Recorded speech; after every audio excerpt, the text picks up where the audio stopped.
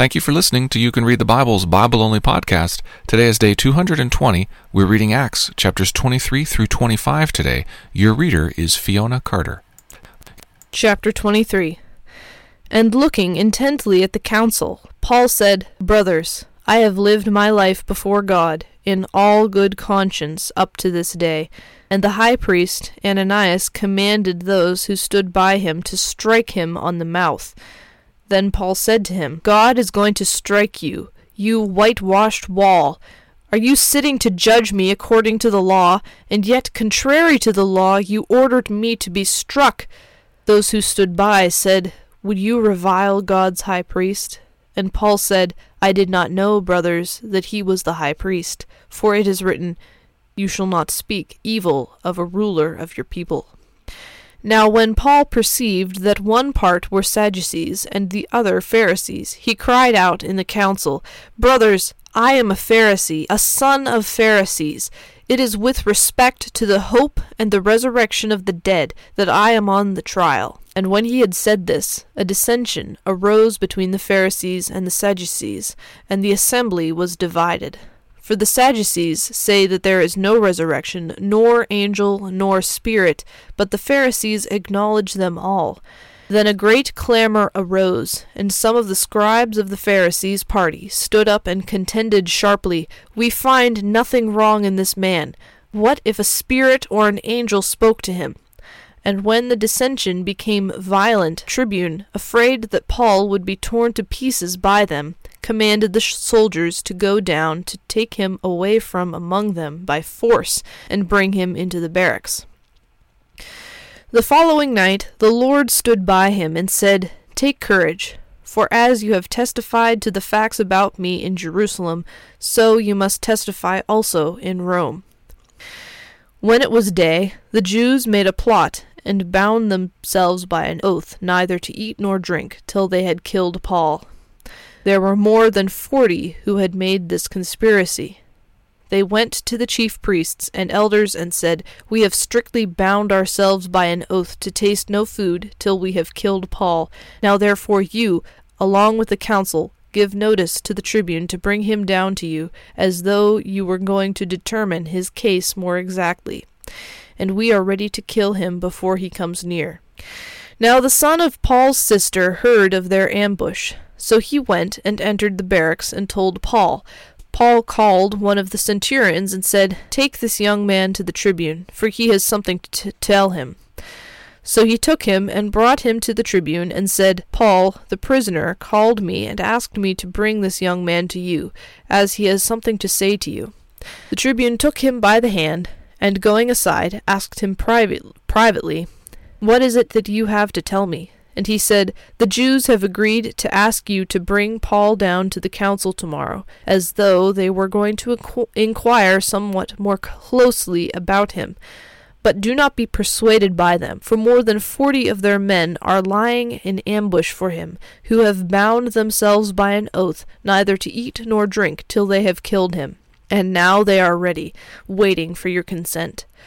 So the tribune dismissed the young man, charging him, "Tell no one that you have informed me of these things." Then he called 2 of the centurions and said, "Get ready 200 soldiers, with 70 horsemen and 200 spearmen, to go as far as Caesarea at the 3rd hour of the night. Also provide mounts for Paul to ride, and bring him safely to Felix the governor." And he wrote a letter to this effect. "Claudius Lysias, to his excellency the governor Felix, greetings. This man was seized by the Jews, and was about to be killed by them when I came upon them with soldiers and rescued him, having learned that he was a Roman citizen. And desiring to know the charge for which they were accusing him, I brought him down to their council. I found that he was being accused about questions of their law, but charged with nothing deserving death or imprisonment.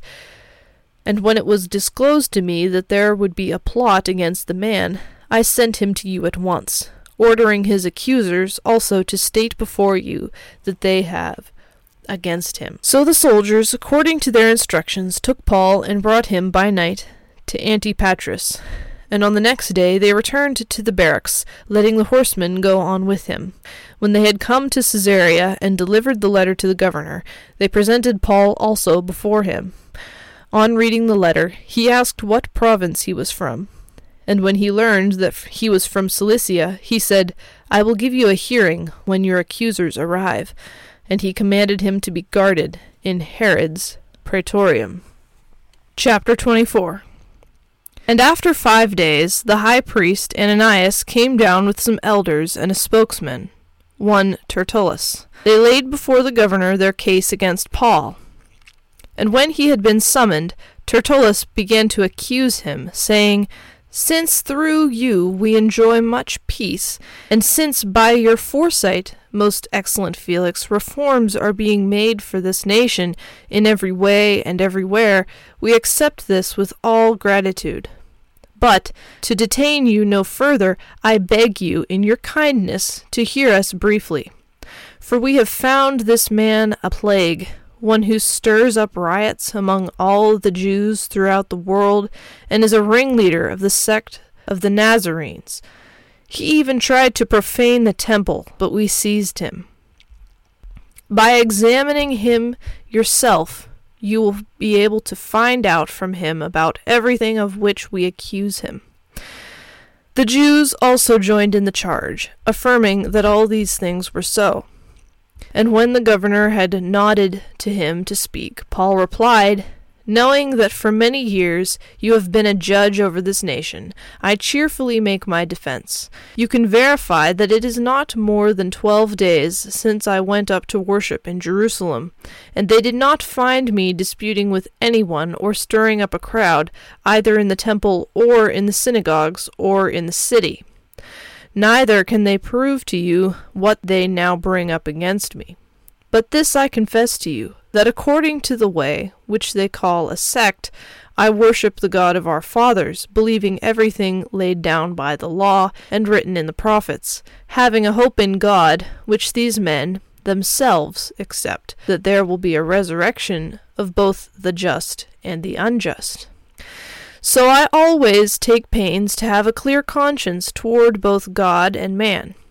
Now after several years I came to bring alms to my nation and to present offerings. While I was doing this, they found me purified in the temple, without any crowd or tumult.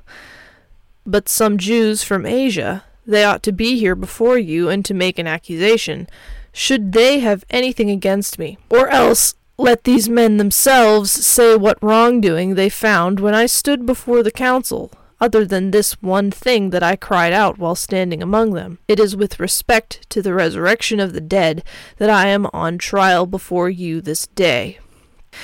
But Felix, having a rather accurate knowledge of the way, put them off, saying, "When Lysias the tribune comes down, I will decide your case."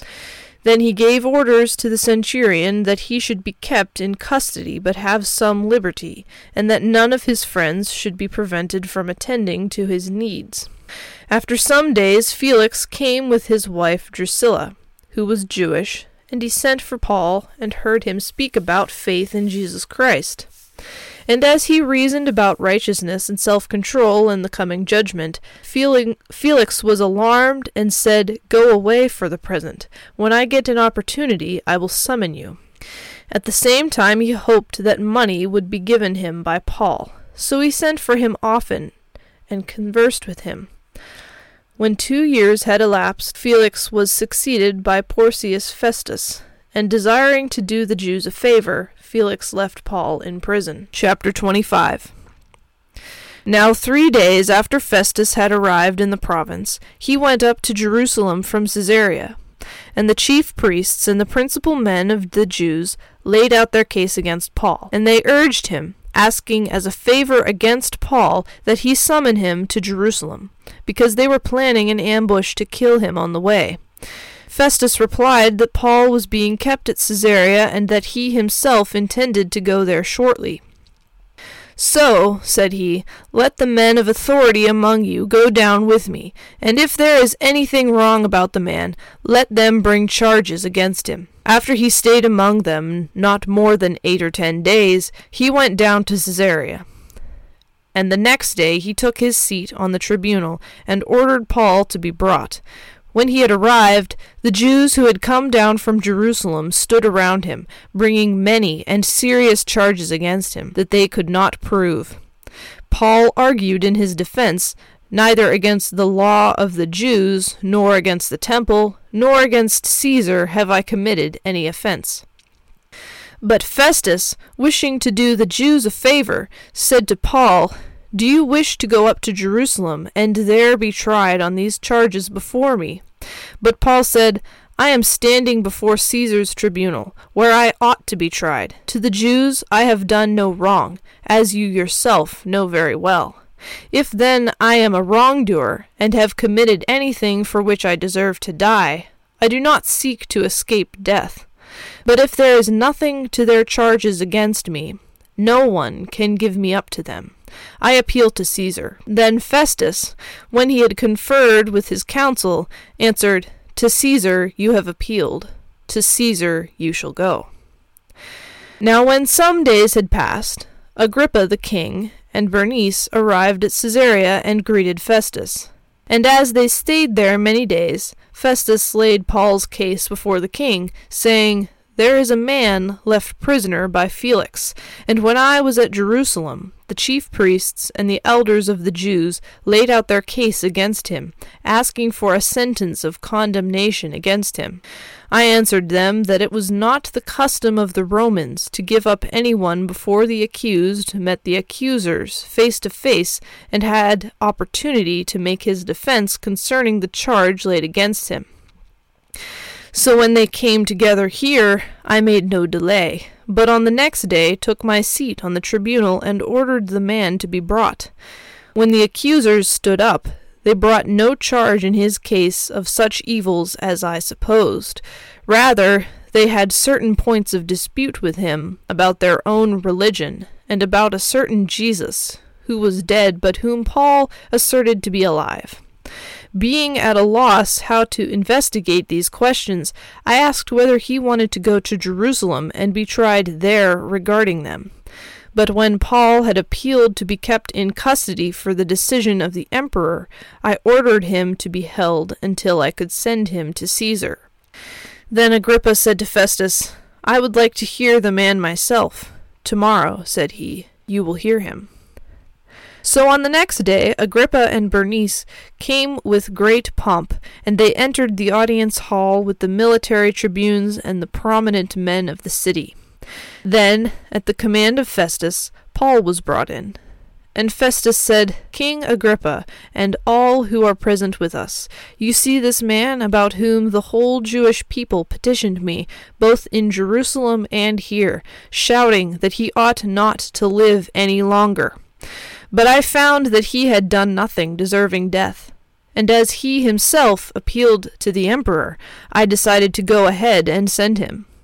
But I have nothing definite to write to my lord about him. Therefore I have brought him before you all, and especially before you, King Agrippa, so that after we have examined him, I may have something to write. For it seems to me unreasonable, in sending a prisoner, not to indicate the charges against him. Thank you for listening to You Can Read the Bible.